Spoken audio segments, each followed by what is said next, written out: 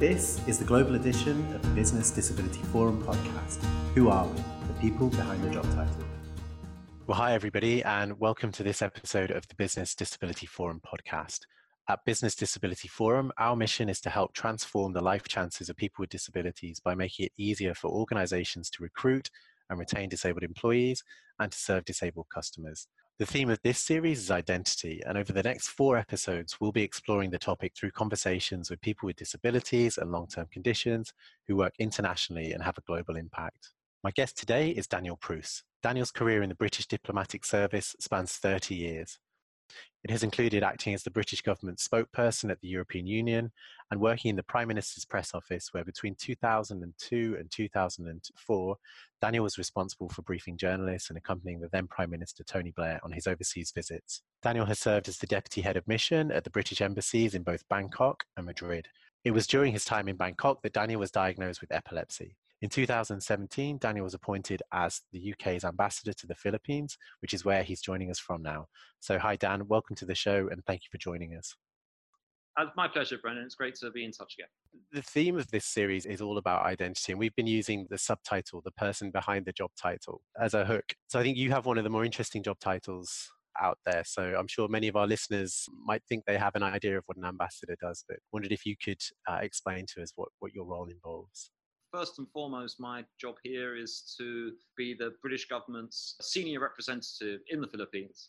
As a result of that, to manage the totality of our relationship with the Philippines. That includes the government, but it also includes all branches of the agencies and departments that make up the constitutional framework and institutional framework of this country, civil society, business, media, everyone really. I think part of my job is to be in touch with anyone and everyone and speak to anyone and everyone, regardless of their perspective, their political affiliation, their proximity or distance in the UK, is to be someone who speaks to the full range of opinion and activity across the country. So the sorts of things that we do in this embassy include developing the trade investment relationship between the UK and the Philippines, which is healthy and getting healthier.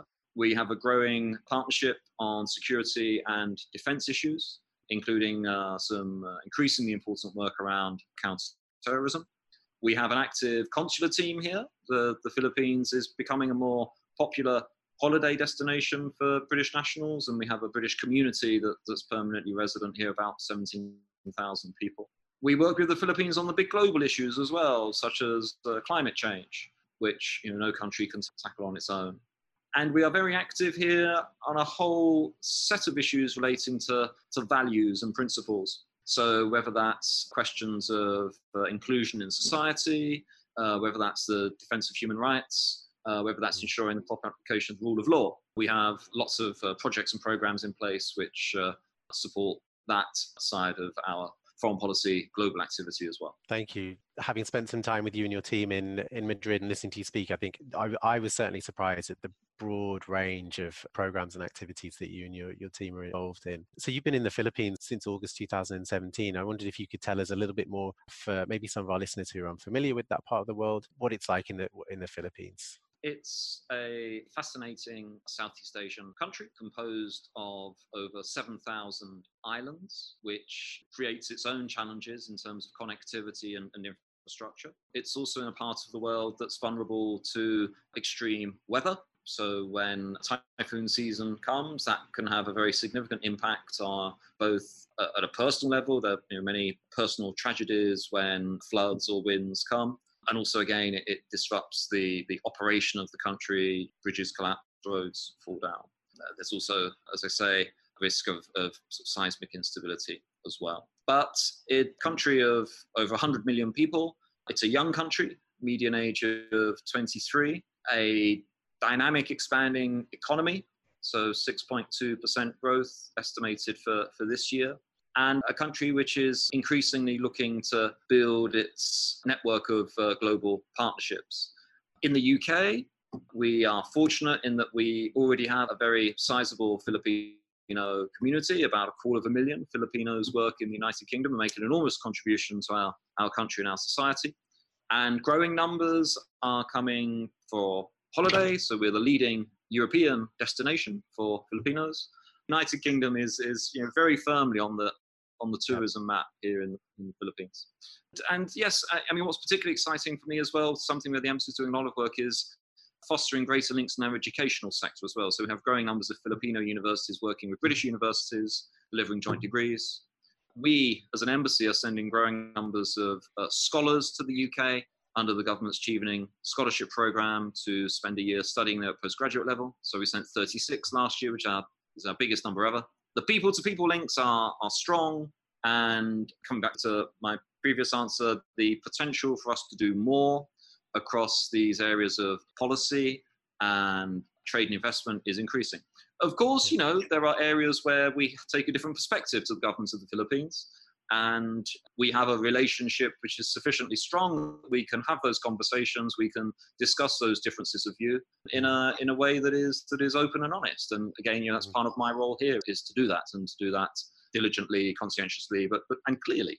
So just listening to you talking about some of those kind of touch points in terms of our relationships with the Philippines, and thinking about the lens through which I view the world through the work that I do in terms of disability. One of the things about disability is it impacts on so many aspects of our life, and you're talking about tourism and humanitarian and disaster relief and education. So all of those things clearly will have an impact on disabled people in terms of the way that those aspects are delivered. So I think that's really interesting, probably part of a much broader conversation. But just on that topic of disability, I just wondered, so I'd mentioned in the introduction that you were diagnosed with epilepsy during your working career, during your time in the embassy in Bangkok. I wondered if you'd mind telling us a little bit about how you received that diagnosis. I had completely unexpectedly a seizure in the middle of 2011, which was a strong seizure. It put me in hospital for a month. I'd suffered quite a bit of damage to my spine. And at that stage, the medical care I received, which was excellent, wasn't sure if this was a condition or if it was just a one-off. As a precaution, when I was discharged from hospital, I was put on some medication, advised to make a few sort of lifestyle changes, getting better night's sleep and a better balanced diet and a better sort of work-life balance. But with the expectation that it was just one of those things, it was a one-off and wouldn't happen again, and in time I'd come off the medication. But then about 6 months later, I had a second seizure, which again was a strong one, a tonic-clonic seizure.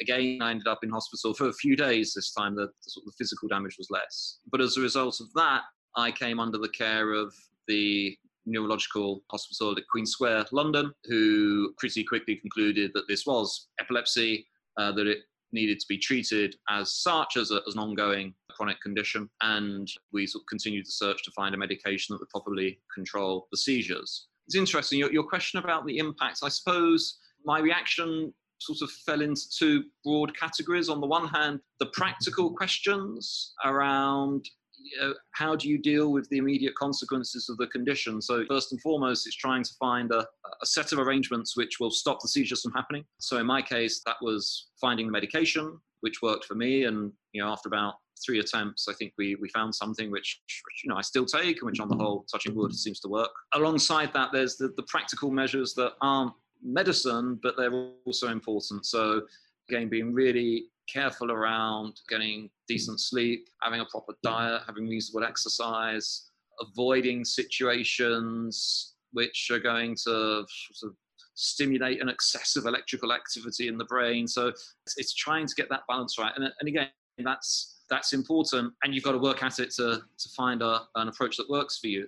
But all of those sort of practical things, in some ways, were easier to deal with than the second category of impact, which was around sort of me emotionally, what this change in my circumstances meant for me as a person, both professionally and in my private life. And that was more of a journey, because suddenly I had a significant, unavoidable part of my makeup, which not only had I previously been unaware of, but which wasn't particularly welcome either. So I went through a period where I was sort of weighing up, how open should I be about this? How much acknowledgement should I give it in my day-to-day life? And how should I present it in a way which I felt comfortable with? And that took time. actually, and it took longer to sort that out than it did to sort out the practical measures. And I sort of came to my own point eventually, but I'm sure for every person the journey is a different one, is a personal one. What kind of assumptions were you making at that point about how other people might react? One of the things I discovered during this period was that I had my own set of prejudices and assumptions about how other people might react, which reflected on me, didn't reflect on them. And would people be worried? Would they be scared? Would they think the less of me? All of these sort of illogical but nevertheless real questions that come into your mind. And eventually the only conclusion I felt I could come to was that I couldn't control what people thought or felt or how they reacted. And if I tried to manage my openness about my circumstances in the hope that I could manage people's reactions, then that would be a slippery slope to nowhere.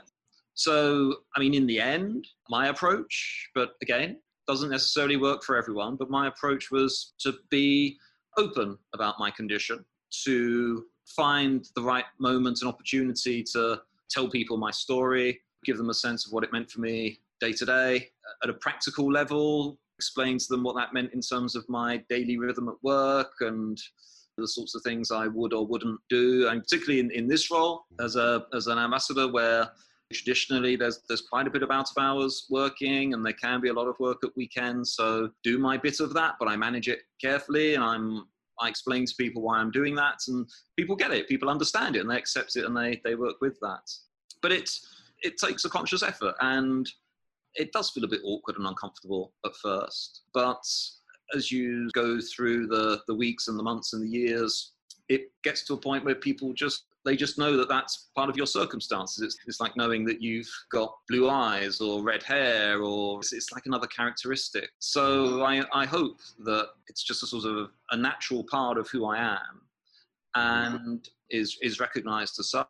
And okay, if people feel uncomfortable about it, if people have a negative reaction about it, then that's for them to deal with. It's not something which I can seek to manage away by being less open about my circumstances. In preparing for our conversation, I came across a blog that you had written a few years ago, and you used a phrase there that really sort of jumped out at me, which was, I think you had said that authenticity is the key to successful diplomacy. And I thought it was really interesting to link your decision to be open about your health condition to actually a really key sort of tenet of your job. So I wondered if you could sort of expand on that, and whether you do see sort of any links in terms of your own personal journey and the way that you've approached your work. My sense is in this job, and this consideration won't be unique to this job, a lot of what I do is based around people's perceptions of me as being an honest, trustworthy, credible person to do business with. And I came to the conclusion that I couldn't be authentic in that way if this significant chunk of my life, the fact of having epilepsy, I sometimes somehow try to sort of tuck away and not refer to. That just couldn't work.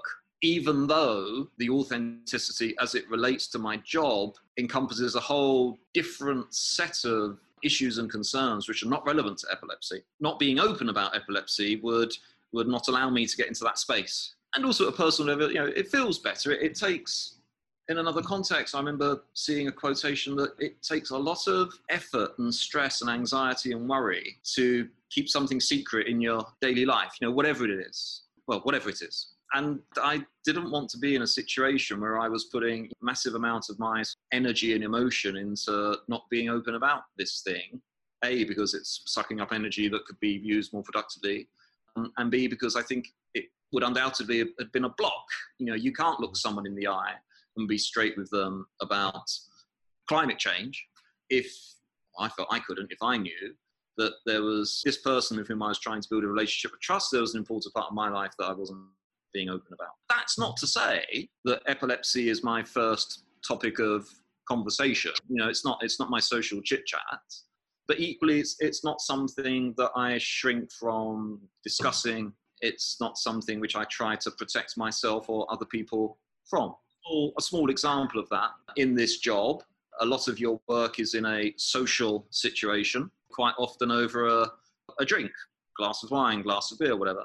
Now, I don't drink at all because the medication I take doesn't mix well with alcohol. So I just don't touch alcohol at all. But obviously, when the bottle of wine is being poured or the beers are being got in, and I say, no thanks, just a fizzy water or lemonade for me, people comment on that, they ask about it. That's a situation where I won't sort of shrink back and come up with another excuse. I'll tell them, this is the reason why I don't drink. 99% of the time, people's reaction is completely matter of fact, uncontroversial. Sometimes they ask a bit more about the circumstances. But I think it's just important. It was important for me to just be straight about that and open about it. That enabled me, I think. And again, this is a personal experience. It's not something which is a template for everyone, not by any stretch of the imagination. But it just enabled me to have that as an issue that would not then get in the way or impede me from being open, credible, trustworthy, honest in all the other things that I have to do in this job. One of the things that strikes me about that example, that's clearly a situation that you will find yourself in quite frequently in terms of the social aspect of the way that you have to work. So having that kind of that story easily reachable and in a form of words that you won't have to expend any energy to put together sounds like it could be quite a useful thing. So I wanted to ask you about the way that you came to have your story so well crafted. I've heard you a couple of times now, so I wonder if you could talk to me a little bit about the process of getting your story to the point at which you can tell it in this way that's kind of engaging, and you've clearly identified what are the relevant pieces of information that people know. So I wonder if that was a deliberate act, whether that was a process, and whether you see any value in anyone with a health condition kind of working through that process.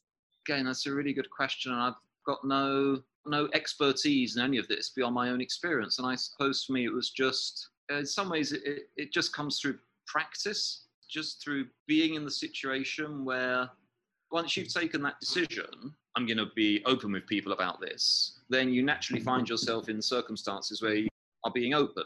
And just through force of repetition, you get to the point where you're not, I wouldn't say I've self-consciously honed my narrative. I'm not saying you're suggesting that, Brendan, but it's not been a sort of deliberate act, but it's just through the fact of having conversations and repetition and understanding from other people the sorts of questions they have and the points that interest them. You just kind of naturally develop an ability to describe your circumstances in terms that others can understand and be ready for the sorts of questions that people ask. And ultimately, I suppose the bottom line is you just be guided by your personal experience. I think I probably just tell people the sequence of events I went through, and we've kind of done that in this conversation. And you start at that point and then follow the conversation through in whichever direction it takes you. I suppose one thing I am self-consciously very mindful of is the fact that everyone's experience is different. And some of the conversations that we've had at BEF events, some of the conversations I've had with colleagues in the Foreign Office that have disabilities, reinforces that sense that every person deals with their life circumstances differently. And there's no single model, there's no single approach which works for everyone. We all tackle things in our own way. So I think that is something which I'm mindful of. And, I wouldn't presume to put myself in a position where I appear to be saying, this is the way to do it. This is nothing more than my own personal experience. And if that's interesting or helpful to others, then that's great. But if it's not, then that's also fine. We're all different. We'll tackle things in different ways. One of the elements that are struck by your story and the way that you tell it that might be interesting and helpful to others is, so not just your openness, which I think is really important, but also the fact that your position in the organisation that you work for. So you're a senior leader within the Foreign and Commonwealth Office. And I was thinking about some research that was out recently by one of our partners, EY, who had done some research with C-suite level executives. And they had found that 1 in 5 C-suite leaders with a disability had said that they do not feel comfortable sharing information about their disability or their health condition with colleagues. So I just wondered, from your position as a senior leader, what do you think stops senior leaders from speaking openly about their own disability? Is it different to people who are maybe more junior? And what do you think might encourage more leaders to be open? And obviously I've used the example of C-suite leaders, so there's a private sector element there, but if you have examples, there's been lots of really interesting stuff about heads of state, who've managed health conditions that haven't been known by the public as well. So any examples or thoughts on that? I'd be really interested. one of the considerations that comes into play when you are in a more senior position in an organization or in public life is every aspect of your life is more visible and more exposed. And I can imagine that therefore the sort of the equity that you have in protecting yourself on that much broader landscape, that much bigger canvas, for some people the calculation means that equity is too great to jeopardize. So in some respects, not saying I agree with this, but in some respects I can see that, as you become more senior, the balance of the argument may push people against being quite as open. Personally, I think that's while I'd understand that, I think it's striking how when somebody who is in a position where they can attract the attention of a number of people, whether it's dozens or hundreds or millions, that gives them enormous influence and potential to be a sort of positive force. And talking about your personal circumstances, in whatever terms you choose to do so, I think can make a great difference to people who hear what you're saying, who perhaps are going through something similar, or who can empathize with it, or it can help improve their understanding of the situation. And it can also motivate others as well. So, I mean, again, an example, and I don't hold this up as best practice, but when I was in Madrid, there was a local version of the TED Talk program at TEDx Madrid, which they kindly invited me along one day, and I did a sort of 10-minute talk about my experience. And that went on YouTube many, many years ago, and about 3 people looked at it for the first 4 years, or however many years it was. But then it, through no particular reason, it picked up a bit of visibility, and I don't know, but several thousands have now looked at it. I mean, still tiny in YouTube terms, but more people than I reached in that room. I mean, it's interesting, some of the comments that come in, which on the whole are welcoming the fact of being sort of open and honest about the circumstances that I was going through at the time and I'm still living. So I'm not suggesting for a second that people should feel obligation to be open about their personal circumstances. But I think where people feel able to share those details, it can have a very positive impact. It's not so much about inspiring others, not at all. It could just encourage other people to consider things differently, to consider their own circumstances differently as well, in a positive way. I think there's a harsh reality that organizations remain competitive. Perhaps the more senior you become in an organization, the more keenly you feel that competitiveness. And it's just a fact. Being open about a condition or a set of circumstances which could be perceived as a quote unquote weakness within that organization, people might be concerned that will damage their career prospects or their competitiveness amongst their peers. Now, absolutely that shouldn't be the case, and BDF work hard to dismantle that sort of culture where it exists in organizations. And within the FCO, many of my colleagues with a bit of help from me are also sort of working in that sort of area, and across the public and private sector that work goes on. But the harsh reality remains that there is, again, a judgment that people have to make, and I think it's particularly acute as you get into more senior positions around the nature of the professional environment you're working within as well. I think you're right in terms of there's still a reality that's really interesting in terms of that balance, but then also like I guess the impact of sharing, if you do take that decision, becomes greater with the greater level of visibility that you have. And you mentioned the TED Talk, and we can certainly provide a link with that when we put the podcast out, and I'd encourage people to look at it. But I think, I've spent time with you, lucky enough to do that when you were in Madrid, and I think it was tangible. You notice it talking to colleagues. They felt that they were in an environment where they could be open about their own, whether it's health conditions or any aspect of their lives. And I think your leadership sets the tone there. And I think that power of openness at that level. So we've spoken a lot about individuals, and I'm conscious of time, so I won't ask you too many more questions, Dan, but I just wondered if we could kind of zoom out a little bit. What about organizations? So you're a leader of an organization within an organization, I guess, in terms of the embassy and the FCO. So I wondered firstly what you thought about the kind of competencies and behaviors and things that an organization needs to do to be more inclusive and welcoming of people with disabilities. But then you work for a really interesting organization, a global organization. We have about 50% of our members are global, and I wondered if there was anything specific about the potential of global organizations that struck you as having potential to make a particular kind of impact for people around the world with disabilities. I mean, on the second question first, I thought it was brilliant that last year the Department for International Development hosted the first Global Disability summit in the UK, which Secretary of State for International Development chaired. And I thought, viewed from here, because I was in Manila by then, we sent a couple of delegates from the Philippines to attend. And I thought that was a very powerful way of illustrating just how tough it is in some parts of the world for people with even, I mean, for want of a better word, even with sort of relatively minor conditions that could be managed successfully in a different social context. Because of the society in which they find themselves, they're real impediments to having a fulfilling and integrated life.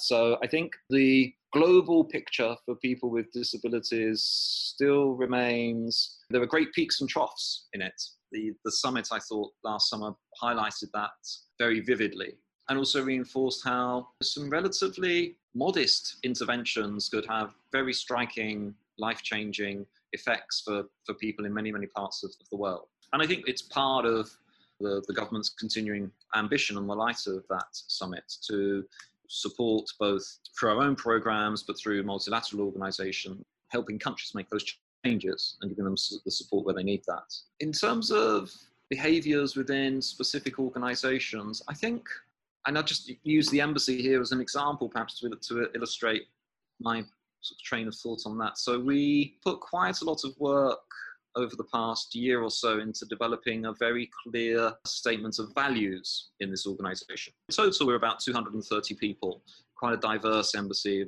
folk working in different teams from different departments. And I was keen for us to have a clear sense of identity and a clear sense of what we stood for. So we've developed 4 values, which are collaboration, opportunity, respect, and excellence. So CORE, our core values. Slightly corny, but it works, and people remember that. But what's interesting, and the phase that we're going through now, is a year or so down the track, is taking those fine words on the piece of paper and turning them into practical things which shape the decisions that people are taking every day in their dealings with their colleagues, in the management decisions they're taking, in the way they manage their finances and their resources. Because that's where the values bite. That's where you really deliver change. That's not easy because it involves much more commitment and determination. It has much more of an effect than just signing up to a statement. But I think you can achieve a lot just through the small, imperceptible day-to-day decisions that people take. If you've got a sort of clear point of reference in a value statement or a strong set of principles or a mission, whatever the organization calls them. I mean, one small thing that we did here when we had that sort of sense of values in mind is we were in the midst of a program to refurbish the residence, the ambassador's residence, just a nice big house, but it needed some structural work. We thought, while it's sort of given over to being a building site for the best part of a year, what can we do to make this house sort of reflect the values that we think are important? And we worked with the contractor at some length on that. And we did a couple of things to try to bring those values alive. And very simple things, but they've made a difference. So, for example, we replaced the steps at the front entrance of the house with a slope and a handrail. We redesigned the toilets so that we now have an accessible toilet in the house, which never had before. And we installed a temporary ramp so that someone with mobility issues can get from the back of the house out into the garden.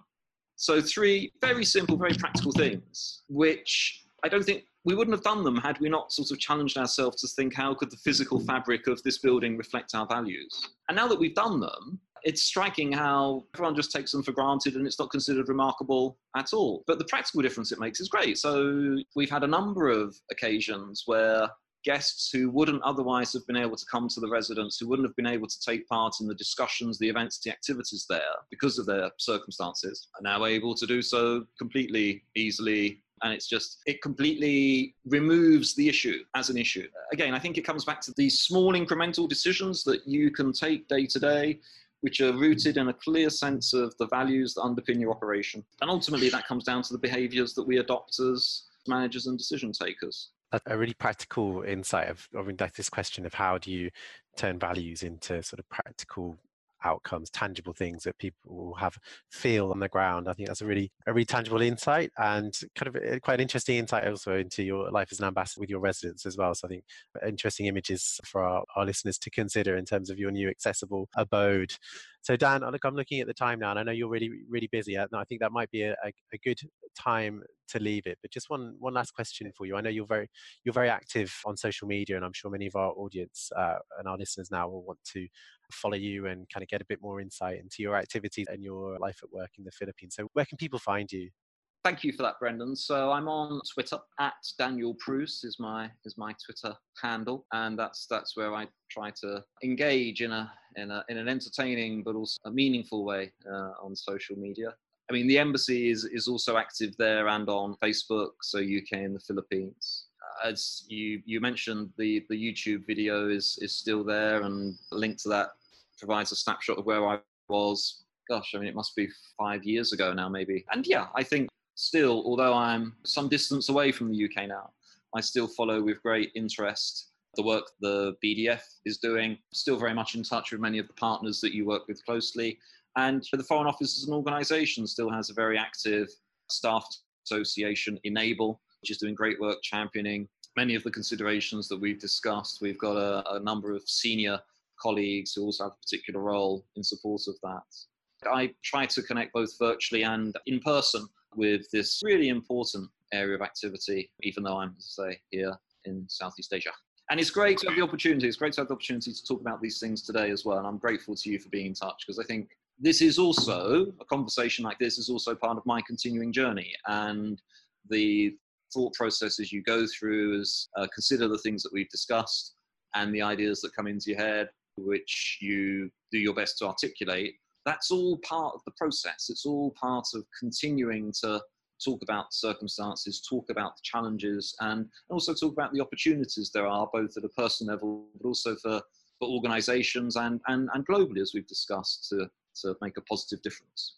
Well, look, I'm glad you found it a useful experience as well. It's only been useful and interesting for me, and I'm sure the rest of our listeners as well. So Dan, thank you very much. Thank you.